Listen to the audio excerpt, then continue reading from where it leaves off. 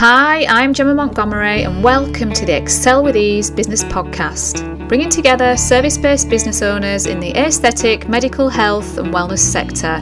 Here we discuss different topics to help you grow a thriving business with ease, supporting your ultimate life vision.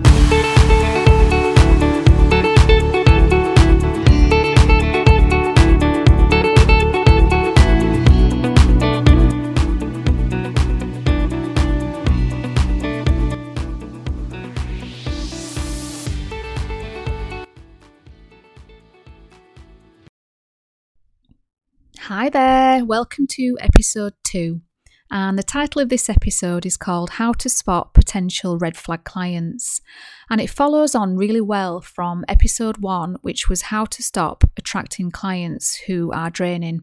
So the kind of clients who give you anxiety, sleepless nights, eat into your leisure time when you're not working and you're with your loved ones, family or friends. And worst case scenario, the kind of client that if you're getting a constant stream of them can really eat into your profit margins, which is not what we want when we're trying to grow a business essentially to help people, and a business that also supports us and our families and our life vision. Now, believe it or not, problematic clients do tend to share very similar habits and behavioural traits and tendencies. And I want to keep it quite simple for the podcast and break the potential red flag warning signs down into 5 different sections. So the first warning sign that you want to look out for is if somebody comes to clinic and they've been to multi-practitioners before you, so the multi-practitioner shopper. And what you might find is when you're going through the consultation and the medical history and asking them questions such as have you had treatment elsewhere and how did that go, you might find that they reel off quite a few previous practitioners. And what you can find as well is when they're speaking about their prior experiences, they can be speaking quite negatively. And often the problem that they say they've presented with can be unfulfilled. So what you might find here is this is more to do with this person's expectation levels. And it could be an expectation that no matter what, nobody, including yourself, is going to meet. And sometimes, there can be exceptions to the rule, and it can just be a client who has just had bad luck elsewhere. But I would say that 90% of the time, you want to be treading really cautiously with this kind of client. And I want you to remember that we do have marketing strategies when we're running a small service-based business and an aesthetics business, but word of mouth can account for a lot as well. So if you've got a client that's potentially going to speak badly and state that, you've not fulfilled their expectations, then it's better to stop this in the tracks before you go down a process of treatment and calls on the back of the treatment or emails where you're just never going to be able to meet this person's expectations. So how do you deal with this kind of client if they do present in clinic and you're having those alarm warning bells? What I would start with is telling this client that you can't comment on previous practitioners' work, that you just don't find it professional and you don't know enough about the full picture, and that you can only make a summary and a decision based on what you see in your clinic and how you potentially would treat going forward. If you just get that gut feeling that you really are not going to be able to meet this client's expectations as well, then I would try and get out of the situation by saying, I don't feel I can treat this problem effectively and I wouldn't want to take your money and for you to be disappointed going forward, and just be completely honest. So you don't have to kind of say, oh, you've been elsewhere and they've not fulfilled your needs. Just make a brief statement that you really can't comment on anybody else's work or where they've been before, but looking at what you're presenting with, I don't feel I'm the practitioner for you and that I could potentially solve this problem. and I wouldn't want to take your money and be disappointed. Next, we want to be really cautious of the completely priced, focused potential client. So yeah, obviously price is a factor for everybody, and people do need to budget and they do need to know what treatments are going to cost. But if the first question that somebody asks you is, what is the price? Or worse, they try to barter you on your prices or ask for group discounts, this kind of client is a big, big, big potential red flag, because what it's suggesting is that price is at the forefront of their mind. So they're not interested in your experience or knowing more about the procedure itself that they're interested in, or knowing more about what potential treatments are out there to solve this particular problem. If it's purely first question, whether it's by message or email, is about price, then just tread really, really cautiously, because what you want for yourself is to build loyal clientele.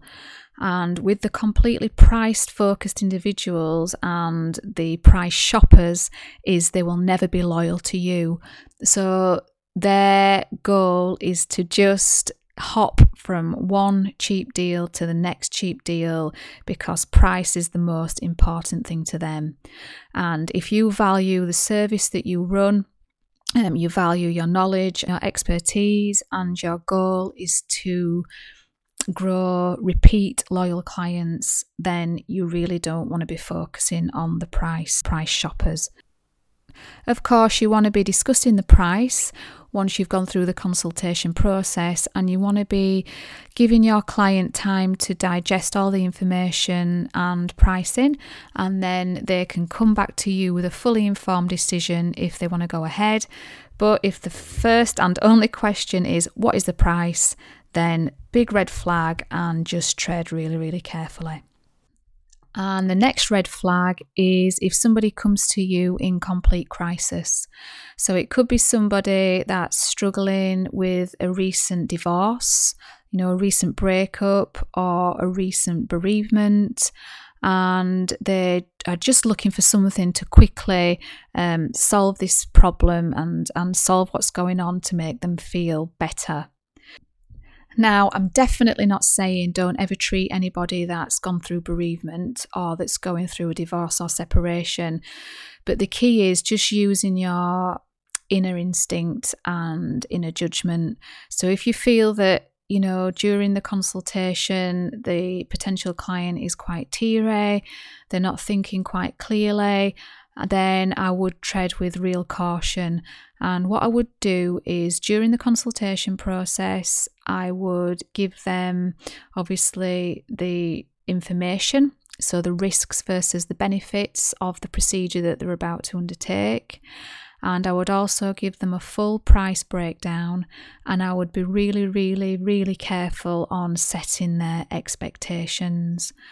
And you're always better with whatever consultation you're doing just to set their expectations a little bit lower, and then anything else that you achieve during and after the treatment is a real bonus for them and for you.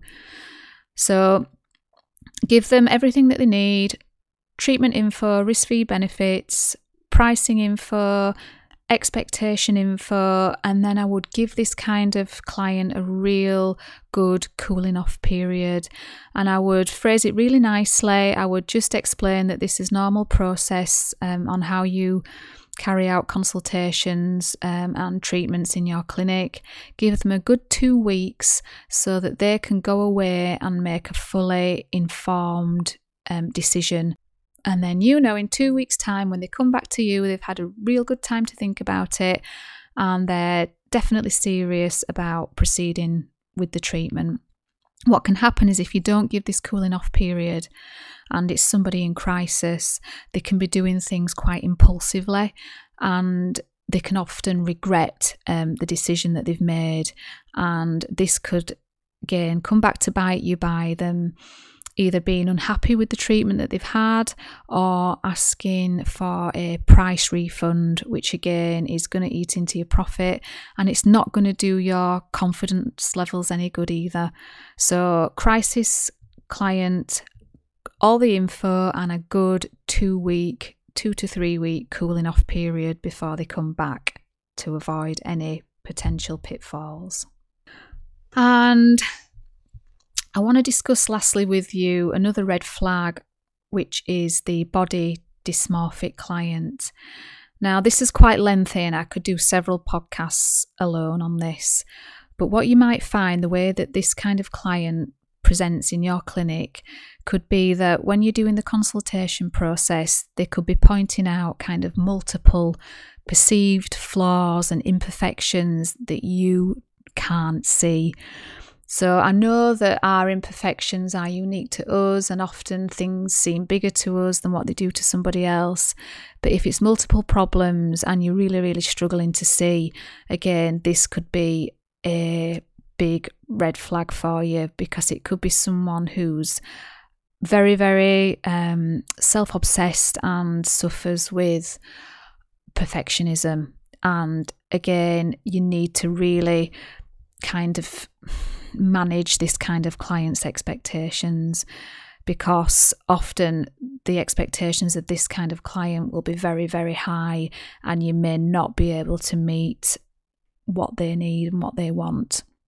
So again, everybody thinks body dysmorphia is going to be the kind of client that comes into the clinic looking really overdone because they've been elsewhere.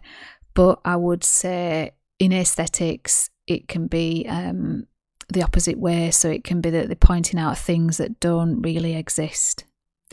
Of course, we do have the kind of client in aesthetics that can present looking really, really overdone, like they've had a lot of work done elsewhere. And what may be happening here is they might have been somewhere in the past to another practitioner, and it could have got to a point where the other practitioner just doesn't want to go ahead with any more treatment. Always remember, it's your name that is put to somebody's face. And if this client looks really overdone, you've got to think, do I really want to put my name to this? Because often it's not an external physical thing that's going on. It's much, much deeper than that. And this kind of client can often be looking for treatments to solve a much, much deeper issue, which again, no matter what you do, you're not going to be able to solve this issue. So you always in aesthetics are relying on somebody being honest with you. We don't have access to GP notes and things like that. So what also could be a potential red flag is if this client is very overdone and you ask them when the last treatment was, you might not get an honest response. And you don't want to be going over somebody else's work, because if you're going over somebody else's treatment thinking, well, it's been 12 months and this is what the client said, you could, be taking on somebody else's problem. So if somebody else has recently gone in, say, with a dermal filler and problems start happening like lumps or bumps, what was potentially somebody else's problem then becomes yours. So just be really, really careful on somebody that's pointing out multiple perceived flaws that are really hard to detect with the human eye, or somebody that is very, very overdone, because again, both ends of the spectrum will eat into your inner peace, your anxiety and your profit levels, because you might have to feel that you're trying to meet an expectation and using more product when they return and they're unsatisfied. So it's better just to stop this problem before it starts. Now, what I don't want to do in these first 2 episodes is instill you with fear. I don't want you to think that every client that comes through the door is a potential problematic client, a draining client or a red flag client. But I did want to discuss this with you when I first kind of kicked off this podcast straight away, because it only takes a couple of these kind of clients for you to really kind of go down the wrong path. So if you're struggling with just a couple of these, you're going to choke your business. You're not going to want to expand it any further because you're going to be scared of attracting more of the same. Your profit margins are going to be low, so you're going to start thinking, well, what's the point? You're not going to want to market. So if you can stop this in its tracks, so you really want to know who your ideal client is, how to spot these potential red flag clients. And if you know who your ideal client is, going back to episode 1, then the chances of getting this kind of client through the door are a lot slimmer. But sometimes, you know, you've got the best intentions and people do slip through the net. So if you've kind of got these red flags in the back of your mind and you can spot them straight away and you can politely find a way to not treat this kind of client, then you're going to save yourself a whole lot of headache, and you can really focus your attention on those clients that you want to serve from a place of love and care, and really kind of grow your business then with ease and with joy and not through the eyes of fear. So this is why I wanted to cover draining clients, high maintenance clients, and red flag clients first and foremost, and then we can concentrate on all the good stuff. And lastly, what I do want to say is if you do come across this kind of red flag client and you've made your excuses not to treat them, please don't try and make your excuses by pointing them to another practitioner or a local competitor, because that's really just not ethical and it's just not fair. And we all deal with the same fears, the same insecurities, the same feelings when we're growing our business. And I'm a great believer in you get back what you give. So never ever send a problem client to somebody else. I would just politely make your excuses that you don't feel you can fulfill their expectations and you wouldn't want to take their money. And then it's up to that client when they leave to do their own research and decide where they go next. So I hope you found this episode really useful and you got some real takeaways in there that you can take away and think and reflect on. And don't forget, you can always refer to my website, which is www.timelesstraining.co.uk. And thanks for listening. Thanks for listening to the Excel with Ease podcast. I hope you enjoyed this episode and discovered some useful takeaways. Please rate, review and hit subscribe so you don't miss any future episodes. And as always, pass to a friend who you think will find the content super useful.